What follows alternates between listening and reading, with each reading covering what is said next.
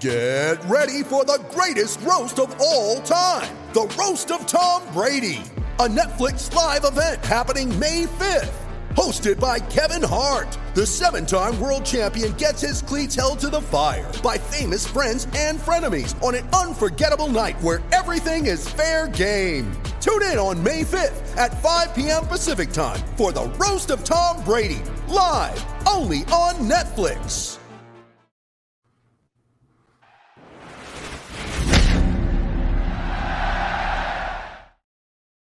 Welcome into 11 Personnel, presented by our friends at Justice Dental. I'm Nick Roush, joined as always by Adam Luckett, where it is a surprisingly busy January Thursday. We're a day later because we've been busy this week. We've been doing a lot.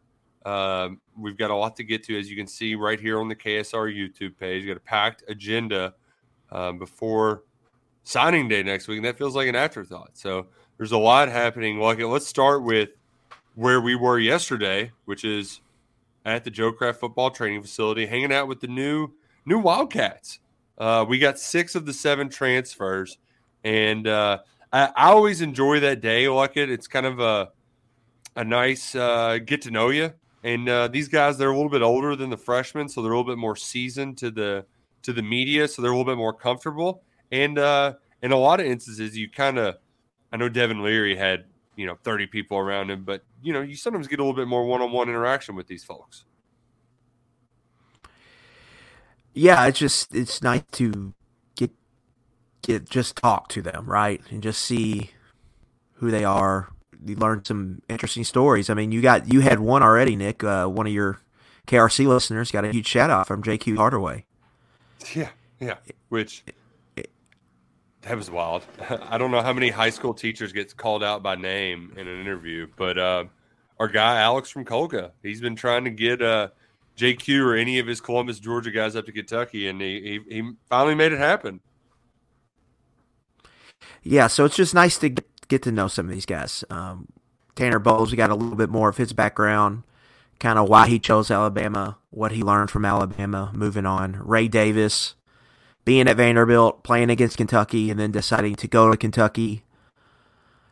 Keyshawn Silver, how he was kind of in the portal late and was looking for a place to go, ends up landing at Kentucky. So a lot of good stuff, and I think we got some good answers, I think, from Leary, Nick.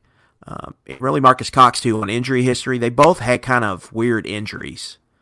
Yeah. Cox, tore ligaments in his foot.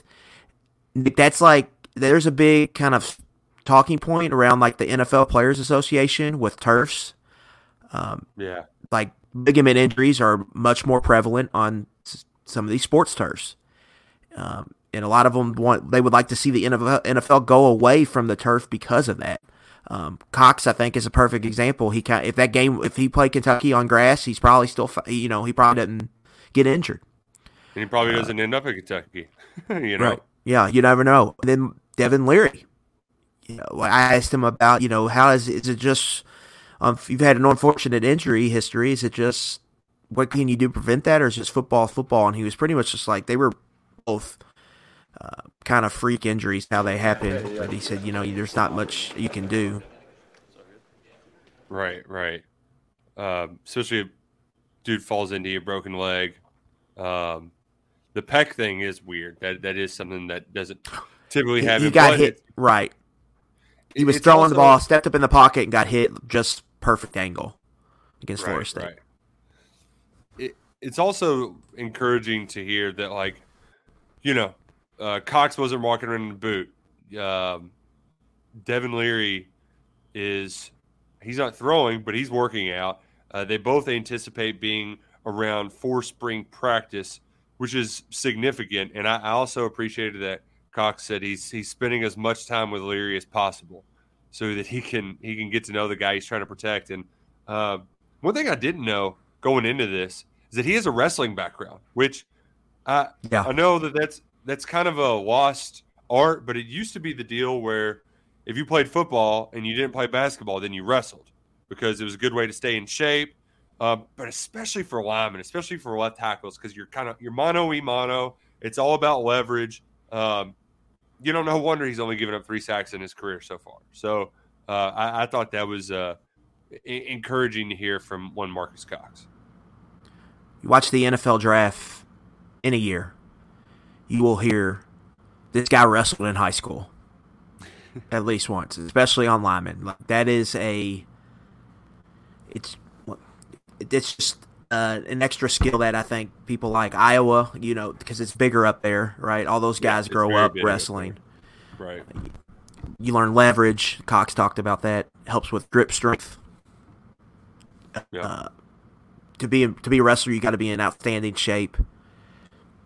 And it's hand-to-hand combat, right? And a lot of times on line of scrimmage, that's what it is, hand-to-hand combat. So that is how Jamarian Wilcox wrestled Nick in high school, and I think that kind of helps with some of his leverage and stuff like that. And usually guys that wrestles are like, it's not easy to be a wrestler. That is hard work.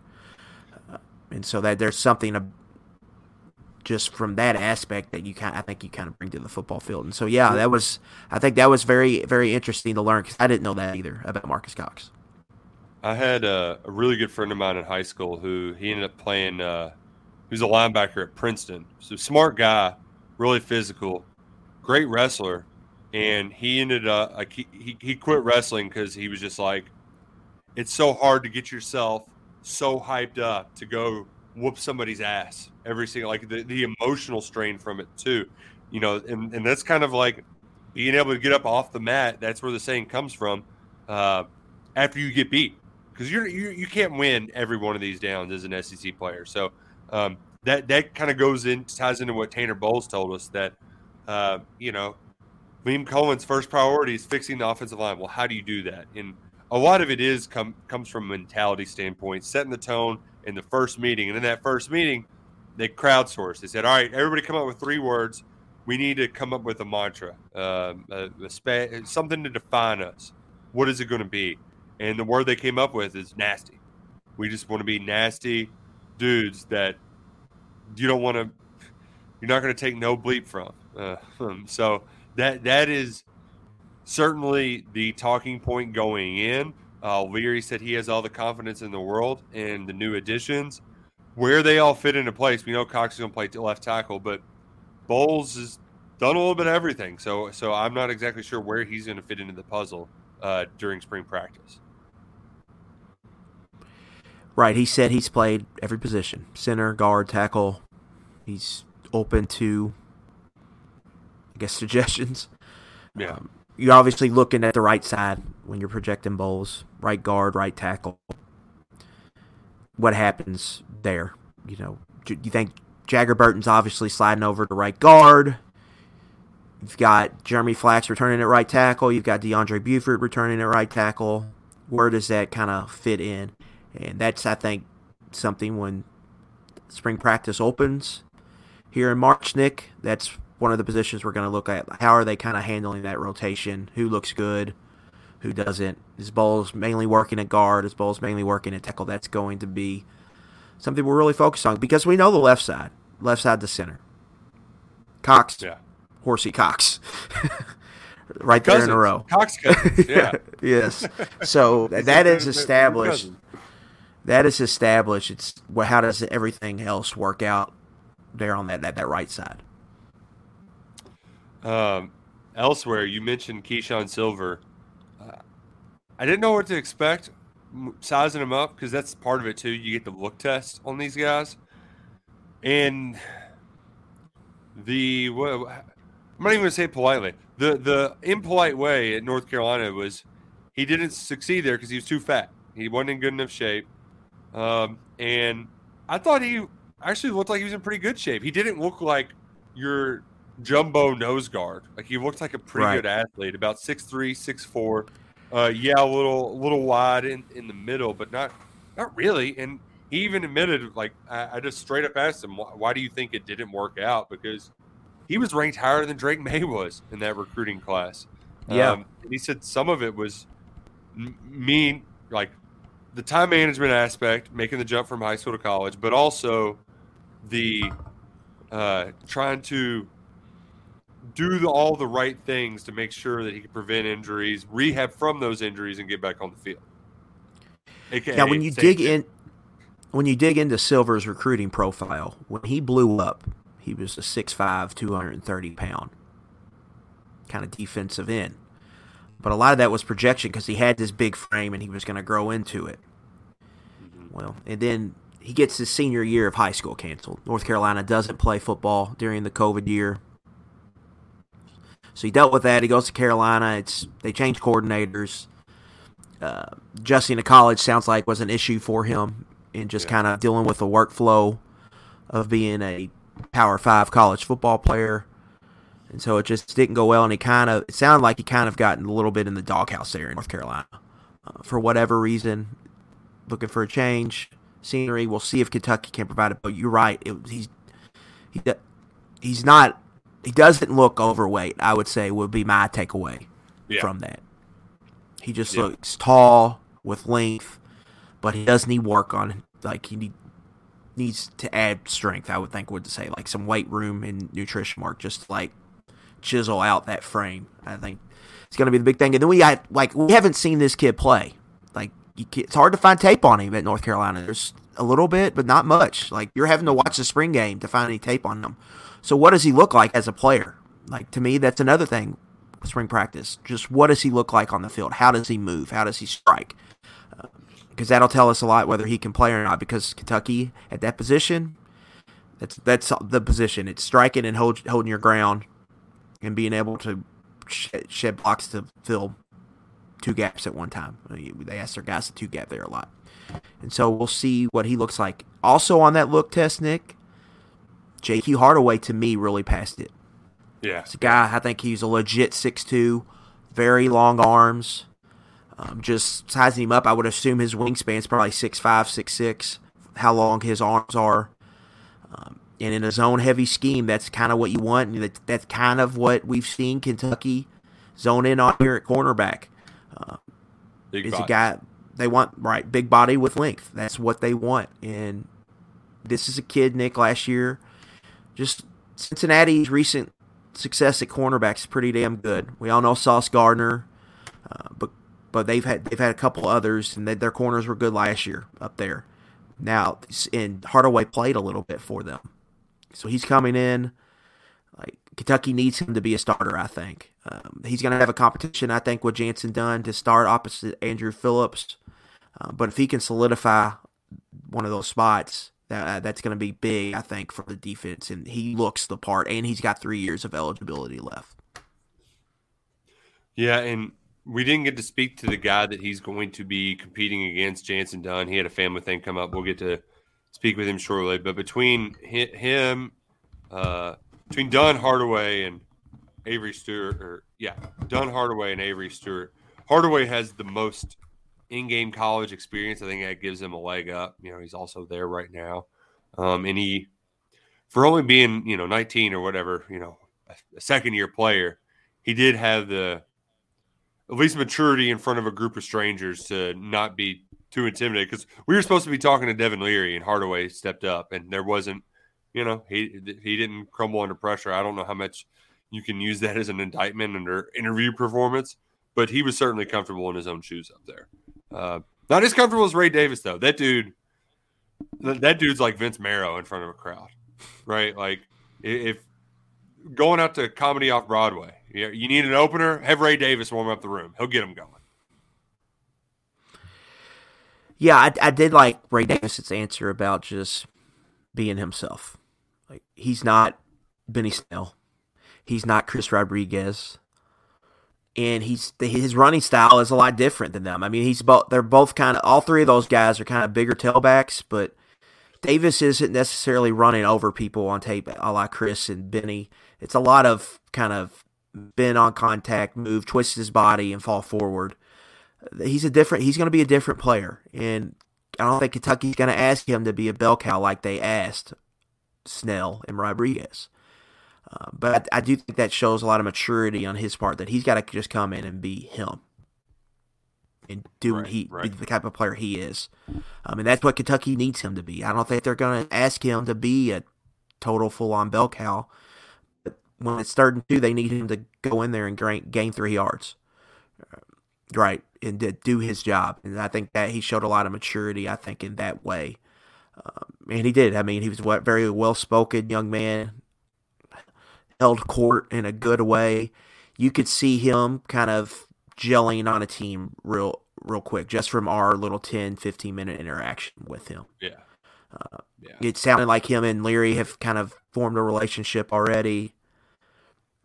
And so you could see him, I think, pretty quickly becoming a pretty good member of the football team. And I wouldn't be surprised if he's probably going to play. I would assume Davis, we'll see how his career goes, but he could come back next year. He could be a 2-year player here. I wouldn't be surprised if he ends up a captain. Just, I'm just basing it off that, but just kind of his background and everything. It seems like he's going to be a pretty good locker room guy.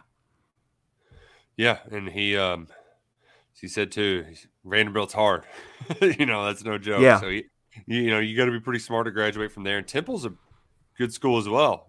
Started his career there. So good head on his shoulders. Overall, I mean, you could say that about a lot of them. Just a very well-spoken group. It was exciting to chat with them. We'll have more stories coming from that chit-chat, especially on Sundays. Sundays are our days now on the website. So that's for leftover basketball and football profiles of the new guys. So you'll have plenty more coming that way. Something else we worked on this week was a little look ahead to the depth chart. And, when you do these, you kind of have a good sense of where things already stand. When you were going through and filling yours out, Luckett, were there any spots where you kind of saw and was like, oh, this isn't as good as I thought it would be? I mean, right tackle obviously sticks out. Like, does Kentucky feel comfortable with Flax and Buford? That is my biggest question. But overall, I like the balance they have on offense, Nick. They have young potential star power. Danke, Berrien Brown, Jordan Dingle, Josh Caddis. I mean, those are all 4 guys that I feel comfortable predicting as draft picks and potential all-SEC performers. And they've only played one full year of football. I mean, Dingle will be his 3rd year in the program, but played 1 full year. So those are the cornerstones to me at offense. Now they need to raise the floor around them. And who's going to raise that floor? It's going to be all these veterans, seniors, super seniors they have on the roster. Devin Leary, super senior. McClain, senior. Ray Davis, redshirt senior. Right, Brendan Bates, super senior. Marcus Cox, super senior. Kenneth Horthy, super senior. Eli Cox, redshirt senior. And then we'll see what happens on the right side of the line of scrimmage. But they've got surrounding that star power, they've got a lot of veterans. And they need those veterans just to be steady, solid contributors. And then they need these young players, these young sophomores to grow into stars. If that happens and Leary plays good football for you, the path is there, I think, to a top 25 offense. The pieces are there as long as right tackle is just not an obvious, right side of the line of scrimmage in general is just not an obvious huge weakness. Because I think they have balance at running back, they have balance at tight end, and they've got receiver gets young very quick. You're going to have to build some depth there, but they've got a lot of tight ends that can play. And you have to think Isaiah Cummings is probably going to have a bigger role now with Liam Cohen returning. So there's a lot there that I think for Cohen to tinker with formationally. And I think if the seniors are steady and Brown and Key potentially become stars, there's plenty there to have a good season on offense. Defensively, it does feel kind of similar where there's one position that I look at and I'm like, I don't know about that. And it's, well, I guess maybe 2. The 5-tech defensive end, there's really nobody there that is I know I can rely on as a disruptor. Khalil Saunders had some nice moments, but we didn't see much from Ribka at all. Darion Henry-Young has the recruiting ranking, but didn't see much from him. I think a sack. Between those 3 guys, I think there was a combined 2.5 sacks and 3 tackles for loss. It's just not good enough in that position. But the one that worries me is middle linebacker, Michael linebacker, because injuries happen. They need a transfer. Yeah. They need a transfer. If JJ goes down, they have 3 young guys there, and you have enough safeties, you just play a lot of nickel. you have star power, like you said, up front on the young star power with Deion Walker, young star power with Jordan Lovett potentially, Zion Childress, who's youngish, and Trevin Wallace still feels young, even though he's in his third year. But this will be his first year as a starter, full-time starter. But like injuries just happen there at that spot. And if D-Jack goes down, Luke Fulton's a placeholder at best. When I had to write Luke Fulton at 2, I was like, ugh. And J. Van Brown, like that dude has the recruiting ranking, but When you need mealtime inspiration, it's worth shopping Kroger, where you'll find over 30,000 mouth-watering choices that excite your inner foodie. And no matter what tasty choice you make, you'll enjoy our everyday low prices, plus extra ways to save, like digital coupons worth over $600 each week. You can also save up to $1 off per gallon at the pump with fuel points. More savings and more inspiring flavors make shopping Kroger worth it every time. Kroger, fresh for everyone. Fuel restrictions apply.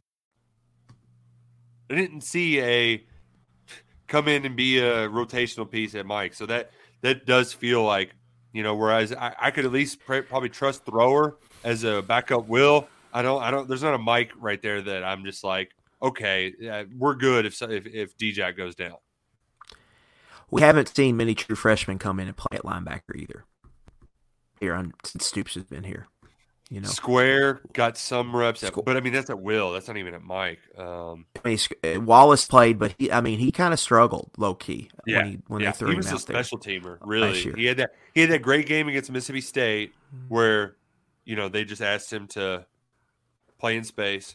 But yeah, they're it's hard. It's because it's very difficult to play middle linebacker in an SEC defense. It just is. Yeah, I really think they need a transfer there. They needed somebody to be a quality backup. Austin Keys, who started part of the year at Ole Miss, he was a guy I kind of looked at, but he ends up at Auburn. So to me, watching what kind of players enter the portal at that position, because I like Martez Thrower a lot coming out of high school. We just haven't seen it, Nick. I mean, he's in year 3. We just haven't seen it yet. So he's been the fifth a worry. Linebacker. Yeah, right. That's a worry. Yeah, because if he could play, then you could talk. I could be talked into it because then you can kind of. It's kind of right. It's interchangeable in there. The other thing to me,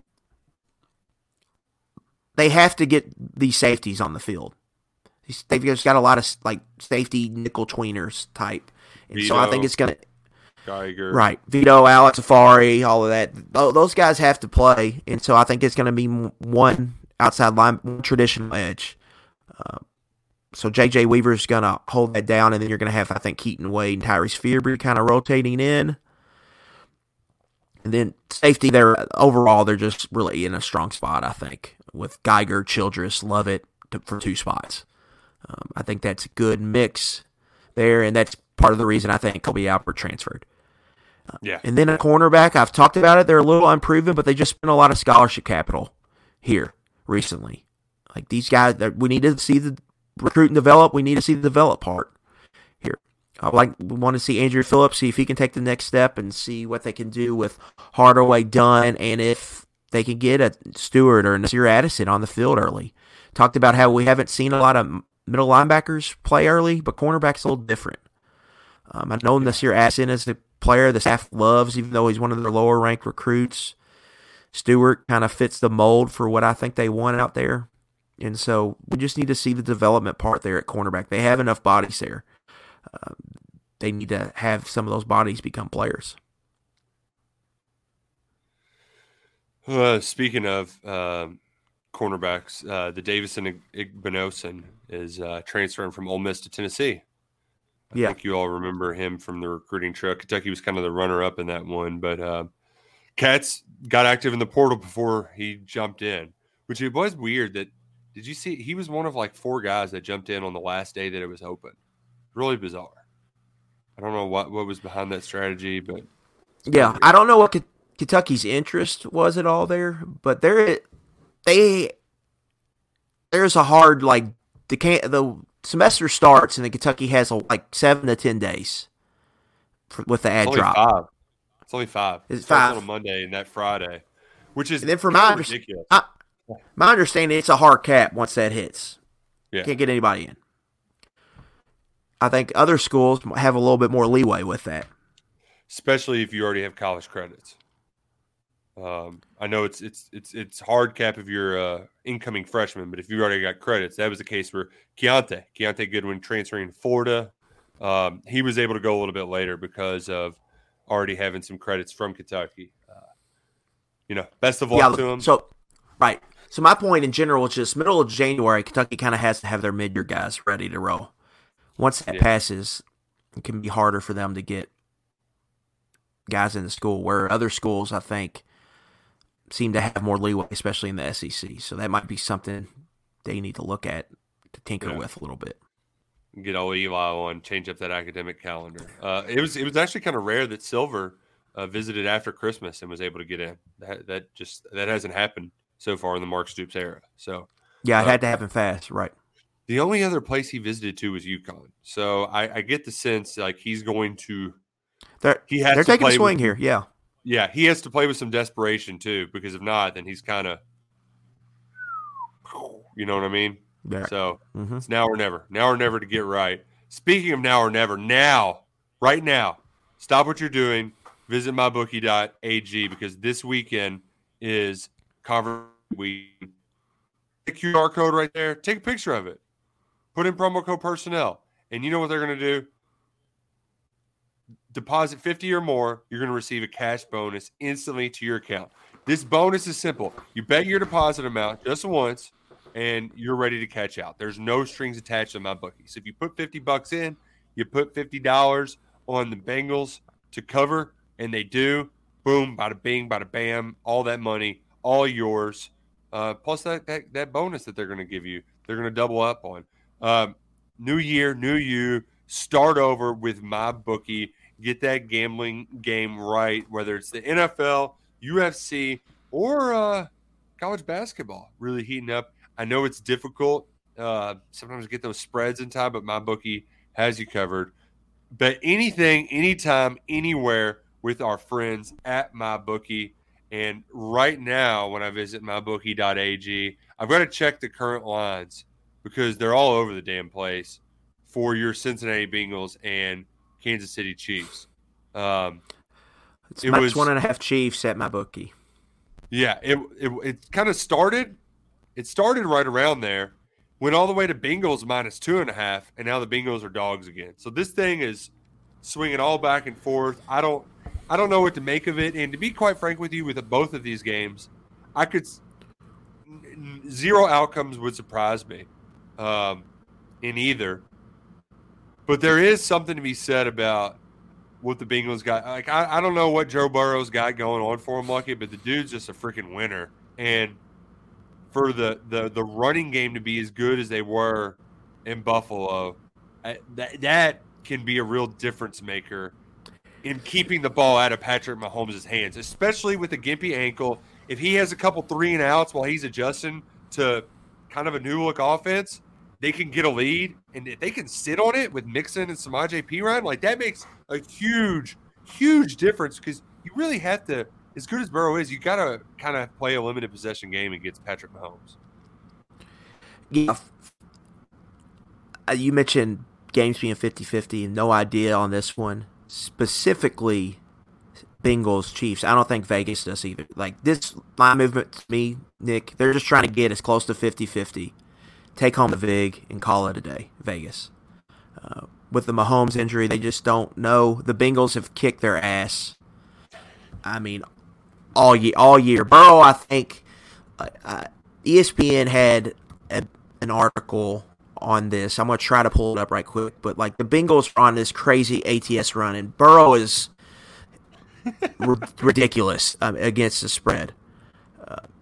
But anyway, to your point, I think, first of all, the way the Bills play, and this is what teams had success with Burrow. They were playing two high split safety coverages. Yep. Daring the Bengals to run the ball and making them and taking away the deep shots. And the Bengals have just adjusted here. And Burrow being very good about hitting the checkdowns. They've been putting Chase in the slot, letting him go over the middle, find the soft spots in the zone, and get yards after catch. and then going away from like their outside zone scheme and running some more gap stuff and just getting 3, 4, 5 yards, being an efficient success rate offense. And Burrow doesn't make mistakes typically. He doesn't turn the ball over, stay ahead of the chains, and that's just really hard to stop when an offense does that. Now, what's going to make this game different is Spagnuolo's not going to sit back and do like he's going to come after them in a big, big way. I mean, they're going to play some zone, but they are going to blitz the Bengals, and they're going to get one-on-ones in this game like they didn't get in Buffalo, like the Ravens would not give them. And so, to me, I could see a more explosive Bengals offense in this game, and that's where it's really going to be interesting to me. What does Mahomes look like? The Bengals are going to score on the Chiefs. I feel very confident in that. The question of this game is, to me, what does Mahomes look like hobbled? How do the Bengals kind of game plan for that? And once they're hit with that early game plan by Andy Reid, how do they kind of react and adjust to that? If Mahomes is not able to move around and ad lib like he is, I think it could potentially be a very good day for the Cincinnati Bengals. And I'm pulling up these numbers right here, Nick. Just a second.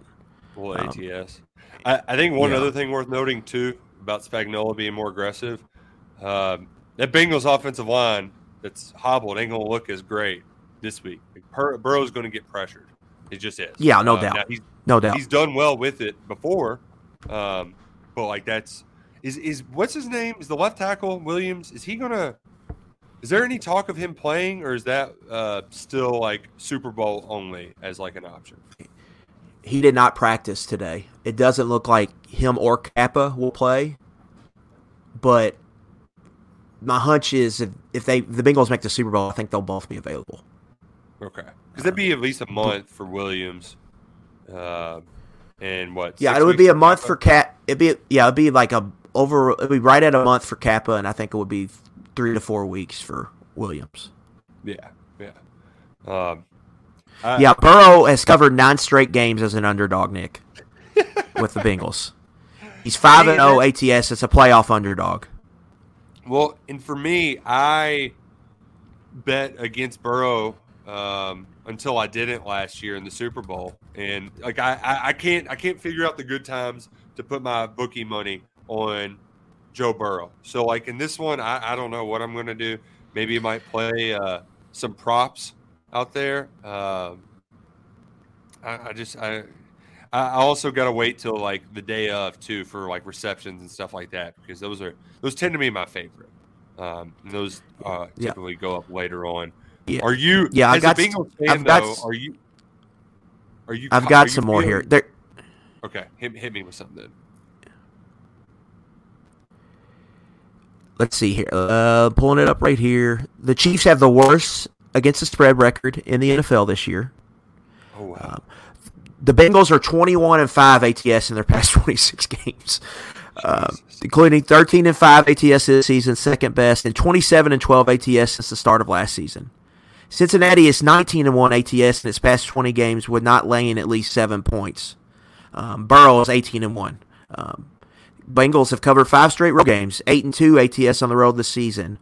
Burrow is 5, like I just told this, he's 3-0 outright against Mahomes. Everybody knows this. Kansas City was 2-11 against the spread against AFC teams. They're also 0-4 with extra rest, so they're going to get the extra rest this week because they played Saturday last week. I mean, just there is a lot there where the trends heavily, I think, lean towards Cincinnati this week if you're into that. And so that's just something to keep in mind. Are you feeling confident though as a Bengals fan? Are you more or less confident than you were? I don't know, going into Buffalo, because that game felt like it had an equally high amount of stakes, even though a Super Bowl berth wasn't on the line. I'm sure you're more confident than you were a year ago, because now you've been to the Super Bowl, right? So like you've got to take the trend scared me last week. That line really gassed up the Bills. I thought, yeah, that was a weird. And so I was like, man, I don't know. And then the Bengals just handed Vegas their ass again. in that game. I mean, like they've got Burrow in, like they're riding like just a hot hand. You know, the defense is playing, I think, probably a little over its head right now. The offensive line will be a different challenge, but I do think with the Chiefs, they've really got two guys. With Chris Jones as number one, the guy you got to stop. Yeah. And then Frank Clark on the outside, who hasn't had a great year. But the real thing with the Chiefs is just picking up their pressure packages, like what Spagnuolo's going to send. And if they can do that, I think they can be in good shape. They've been really good with Ted Karras this year at center, who they picked up in free agency. It's been awesome just with their kind of setting up their protection schemes. If they can do that, take care of them, yeah, I think it's going to be a good day. I like the Bengals matchups on the outside. I just do. You know, with the receiver, and Hurst has been big as they've kind of adjusted to defeating two high coverages. I like their chances with a hobbled Mahomes. Yeah, you have to. You have to like it. I think you know. The Chiefs are good. It's tough to play, but Burrow's he's a MFer, man. So like, if the ball's in his hands late, I'm gonna feel like they have a really good chance. And as long as the turnovers were big in these games, especially these NFL, these limited possession games, like you talked about, you really can't afford to go down and have a big turnover margin. You can survive maybe -1, but you get down -2 or so, you're in trouble. But if you get +2, that's a huge swing your way. And so I think if the Bengals do that, I think they're going to have a really good shot here in this game. I worry about karma for Eli Apple, his trash talking. He's talking a lot. He's talking a lot. He's liable to get burnt. I've seen it happen before. So it just happened 2 weeks ago. Exactly. So I'm kind of leaning over 47.5. That doesn't, getting into force 3 touchdowns and a field goal apiece. Feels like you could be in that territory. 265 props available right now on mybookie.ag for that game. The NFC Championship, it's much more simplistic for me. I really think if you just look at matchups, it's kind of a push and really everywhere except quarterback and coach. I give the edge to Shanahan because he's been there and done that, but I give the edge to Hurts. So, this game really, you've got home field advantage at the link. Ultimately, though, I think having Jalen Hurts, who's played in big games like this before, I love the story of Brock Purdy. I love the story of Mr. Irrelevant, but eventually he's got to go win him a game, right? And that's kind of been the 49ers' problem under Shanahan is when you get so far into the playoffs, eventually your quarterback's got to win you a game, and I don't trust Brock Purdy to go win him a game at the link. It's caught up to him the last two deep runs with Shanahan. Against the Chiefs in the Super Bowl, that beautiful opening script. First 3-4 drives were awesome, but at the end, when the Chiefs started coming with Mahomes, you needed Garoppolo to go make plays, and he couldn't do it.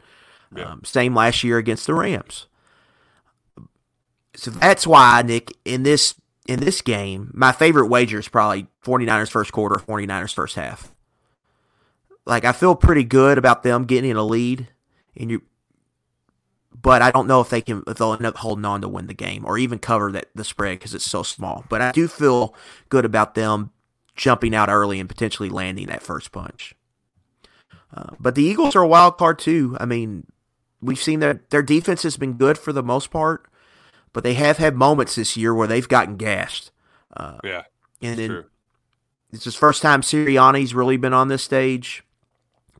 We've seen Jalen Hurts in big games, but we've also seen Jalen Hurts not play well in big games in the past.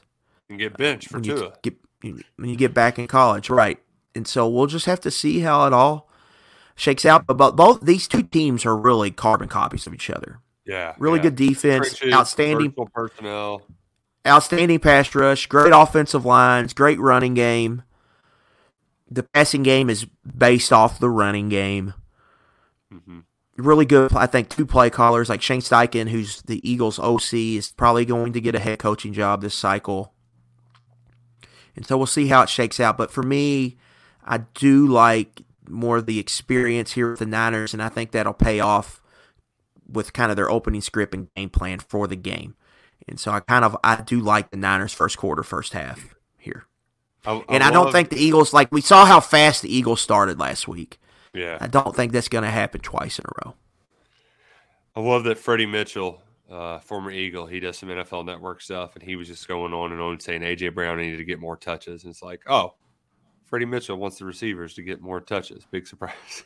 Yeah, well, a prop here, CeeDee Lamb had that big game. So I've been kind of looking at that.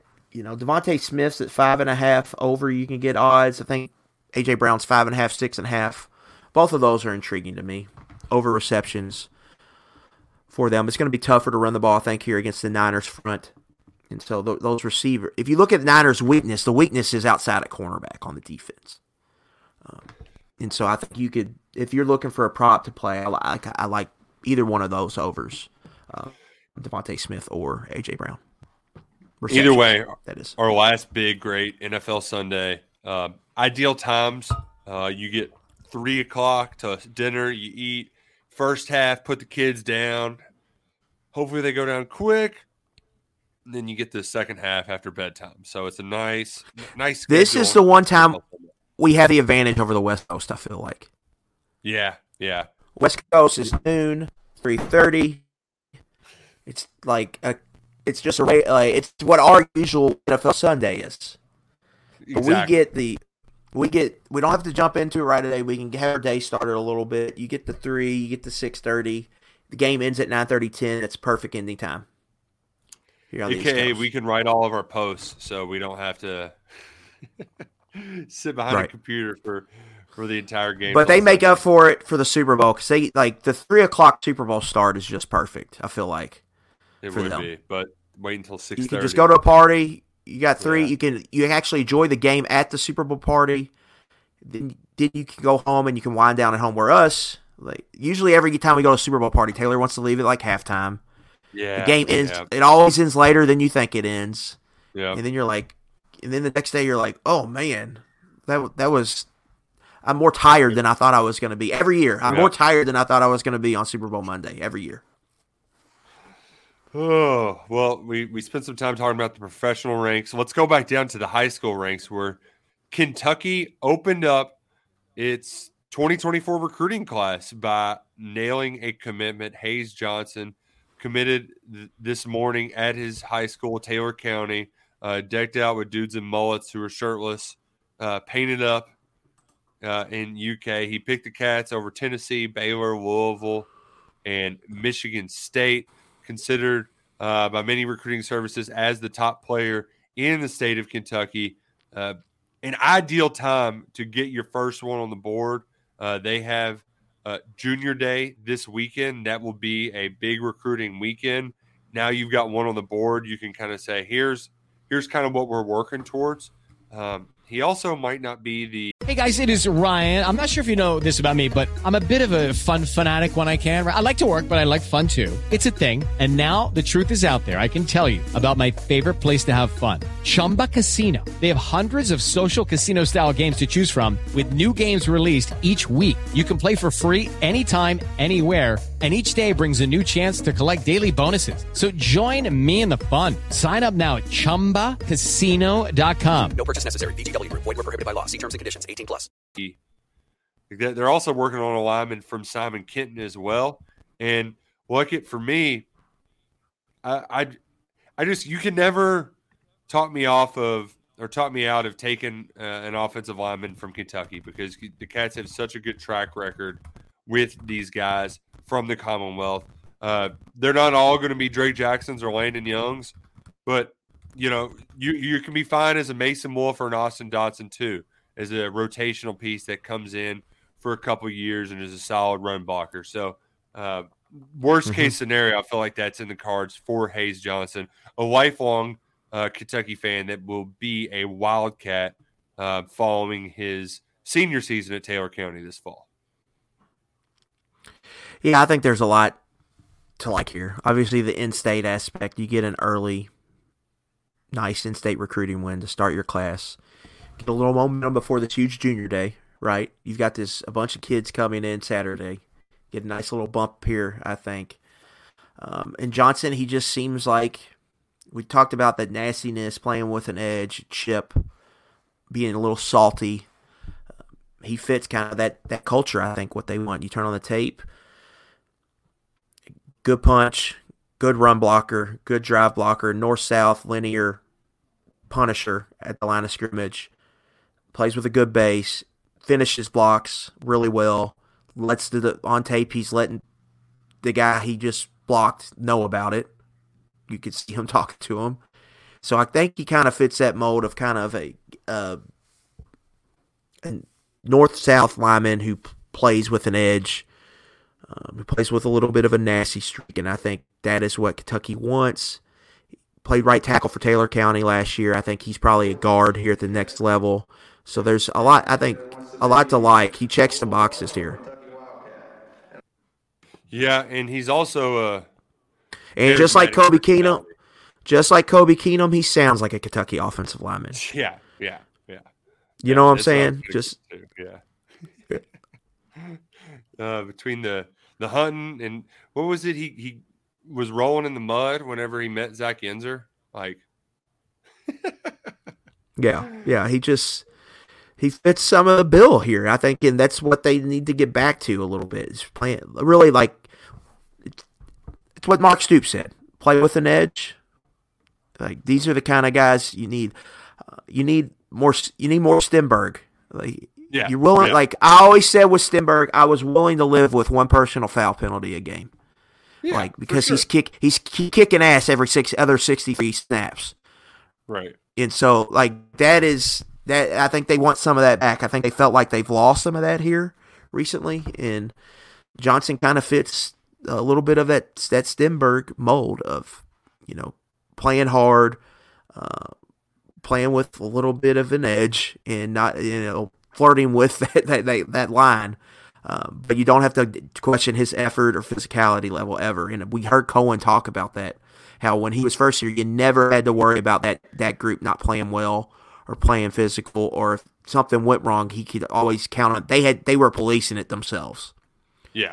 And that went away last year, and that's something they have to get back. They got to get back to it. He can play a significant role in it. A charismatic character, as I said, entertaining behind a mic. You can hear all of his interview and watch all of his commitment ceremony on the KSR YouTube page. But we mentioned that this weekend is a big recruiting weekend. He'll be up there. Hayes Johnson will be up there, as well as some talented quarterbacks. Right. Cutter Boley, we know plenty about him. He's done plenty of interviews. He's from Lexington. We've seen him throw in person. We've spoken with him. He'll be there, as well as Ryan Montgomery from Findlay, another 4-star prospect in the 2025 recruiting class. This is kind of where you plant those seeds like it with Liam Cohen calling the shots again at Kentucky. First things first, it's early, but both these guys are top 100 prospects. And Nick, we talked about, I believe, last episode, and I've hammered the QB recruiting, how they've had a lot of misses there, and they haven't had a top 250 player at the position since Drew Barker. And we're going on a decade since the Drew Barker recruiting class. Like, Drew Barker's about to have his 10-year high school reunion. Like, it's been a long time. Yeah. It's been a long time here. So that's something that needs to be addressed. I mean, we're outdating ourselves, but that's how long it's been. Yeah. And both of these guys have visited here multiple times. And yes, both of them they're both excited about Cohen and him returning. They both got to know him a little bit before he left. They both really liked him. Now he's back, and they're both excited, I think, to build that relationship and see where that goes. So getting them both on campus, I think, is big here. Ryan Montgomery, his brother, just was in this last class, is an offensive lineman committed to Ohio State. That's the big one here. If Ohio State offers, it's probably the door shut. Yeah. Probably slammed shut. But if they don't, because of how they recruit quarterbacks, right, typically, and if he's not one of the top 3 or 4 guys in the class, it's probably, Ohio State's usually getting who they want. Then it becomes a guy that I think Kentucky could really, really get. But at the same time, Boley is in your backyard. He plays high school football with Tim Couch's son. That's a guy, like, you have to, really, you need to get if you think he can play. Yeah, Tim. Come on. Take this guy golfing for a minute or something. Yeah. But yeah, But yeah, like both of these guys are. This doesn't typically happen where you have guys of this caliber. We'll see how their careers develop. Like I don't want to crown them too early because they still aren't juniors in high school yet. Right. But these are guys that Kentucky has better than their typical chance with. Like they have a really good shot landing ball. Like for both of these guys, Nick, the ball is in the fairway, right? Like you didn't have to drive it off the tee. It's already in the fairway. Now you need to hit an approach shot and go make a putt. Well, man, you're asking too much of me. Can they do it? I'm saying, buddy. Sorry. Yeah, but this is that. You know, I'm just use that analogy. This can they finish? I'm not sticking it on the green. I hope Liam is much better in his short game than I am, because I'm getting out that pitching wedge and sending it to Kingdom Come. But I hear what you're saying though. You're further ahead than what you typically are, because of the infrastructure and the people you have in place. And here's the other part too, that we got to be practical about. You know, if you're lucky to get 3 years with Cohen, this might be your one. Like, this is your chance to get a Cohen guy, have him with a year on him, and by the time Cohen's out, you still have your quarterback. Right. You know, 100%. That's why it's huge to get somebody now for the future, not just to deal with in the immediate. It's not only the bump you would get to if you get a quarterback of this caliber, right? Committed early with your class. I mean, you're going to get it. If you get one of these guys, lock them in, you're going to have a top 25 class. And you're going to get back on track in that aspect. And that is big. Talk to a Boley potentially moving up. I know that could happen. I'm not sure, but he could move up to 2024. Yeah, we'll see. We'll see how that all shakes out. Right. Something to keep in mind. The last bit of news we got this week before we get out of here. Luckett, no spring game. And with spring games, this one's canceled because they're reinstalling the turf. You need new turf. We talked about the turf monster they got, Marcus Cox. It's old. They put it in when the stadium got renovated in 2015. 7 years that's the shelf life. First off, there's other times to install the turf. Secondly, I know you don't like playing these spring games and showing off anything more, but there's just something about being able to have stats. Like, they're going to open up one practice, maybe two, for us to watch. But there's something about having stats, having a scoreboard, say they scored a touchdown. It makes our jobs a lot easier, too. And it's fun having something in April to look forward to. It's kind of it bridges the gap post-basketball into the draft. Spring games are just fun. And we're just eliminating fun because now I know COVID had a lot to do with it, but you've had one spring game in 4 years, right? And it was the worst weather day of the year last year. Awful.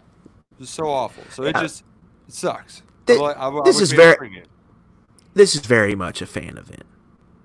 It's a chance to go to the stadium on a Friday night or Saturday afternoon, a chance to tailgate for a couple hours, a chance to go watch football, and then the majority of people leave at halftime. Yeah. It is very, and it's a TV product as well. You get SEC Network gets inventory to put on their network on a random day in April. Mm-hmm. Kentucky needed new turf. Like, that thing was getting faded. You could tell in the end zone how faded it was getting.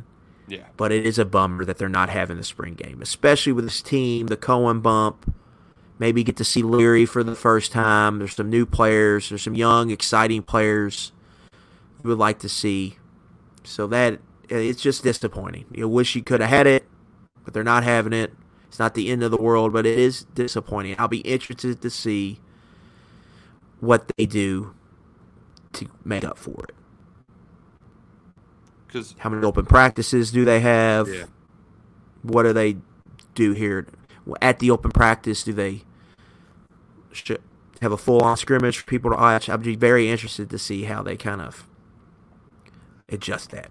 And that is barely my big takeaway. Typically, not a lot of people go to the spring game, Nick. It's more a Lexington only crowd, and it's a lot of more so diehards, I would say, or tailgate diehards, pending weather. But it is very much a fan. It's kind of, you're giving something to the fans, I think, typically. You let them come to the game for free, come and get to watch a couple hours of football. And so it just stinks from that aspect. But, again, they do need new turf. And this is what stinks about football. Like, if this was at Rupp, they could just go play at Memorial or go play at a random high school gym. Yeah. You can't really do – I mean, would you go down to Douglas and play – I mean, how many seats does Douglas hold? It's just not. I don't think that's practical, and so that's I think where it really stinks. Could they go and play at EKU? Right, like there's 130 people, like because the walk-ons are all going to play. We had the kid from Danville last year that caught Boyle County caught the touchdown to the back from Cole Lander. Yeah. So like, it's a huge operation. So to pick up all that and move for a scrimmage that is a half-ass scrimmage to begin with, it's a bummer. It's a bummer, as we said. But we're not going to end with a bummer, though. 100 days till Derby, like it. All right, it's heating up. We're getting fired up here in the south end of Louisville. Already got a winner in the Derby League. Lecompte, Instant Coffee, Brad Coxer. It's springtime. It's right around the corner, even though it's a cold day today. We're going to get some playoff football this weekend. Signing day on Wednesday. Maybe Woo Spencer, maybe nobody. We'll see. That's basically I'm flipping a coin. Louisville or Kentucky. That's what that feels like right now. But we'll see. We might be having a commitment to talk about on Wednesday. But until then, it's been a pleasure talking with you again, Luckett. Hang around next week. We'll be live. We're going to do it live next week. Screw all this other stuff. We're going back to live. We'll see y'all then on 11 Personnel. Who dey?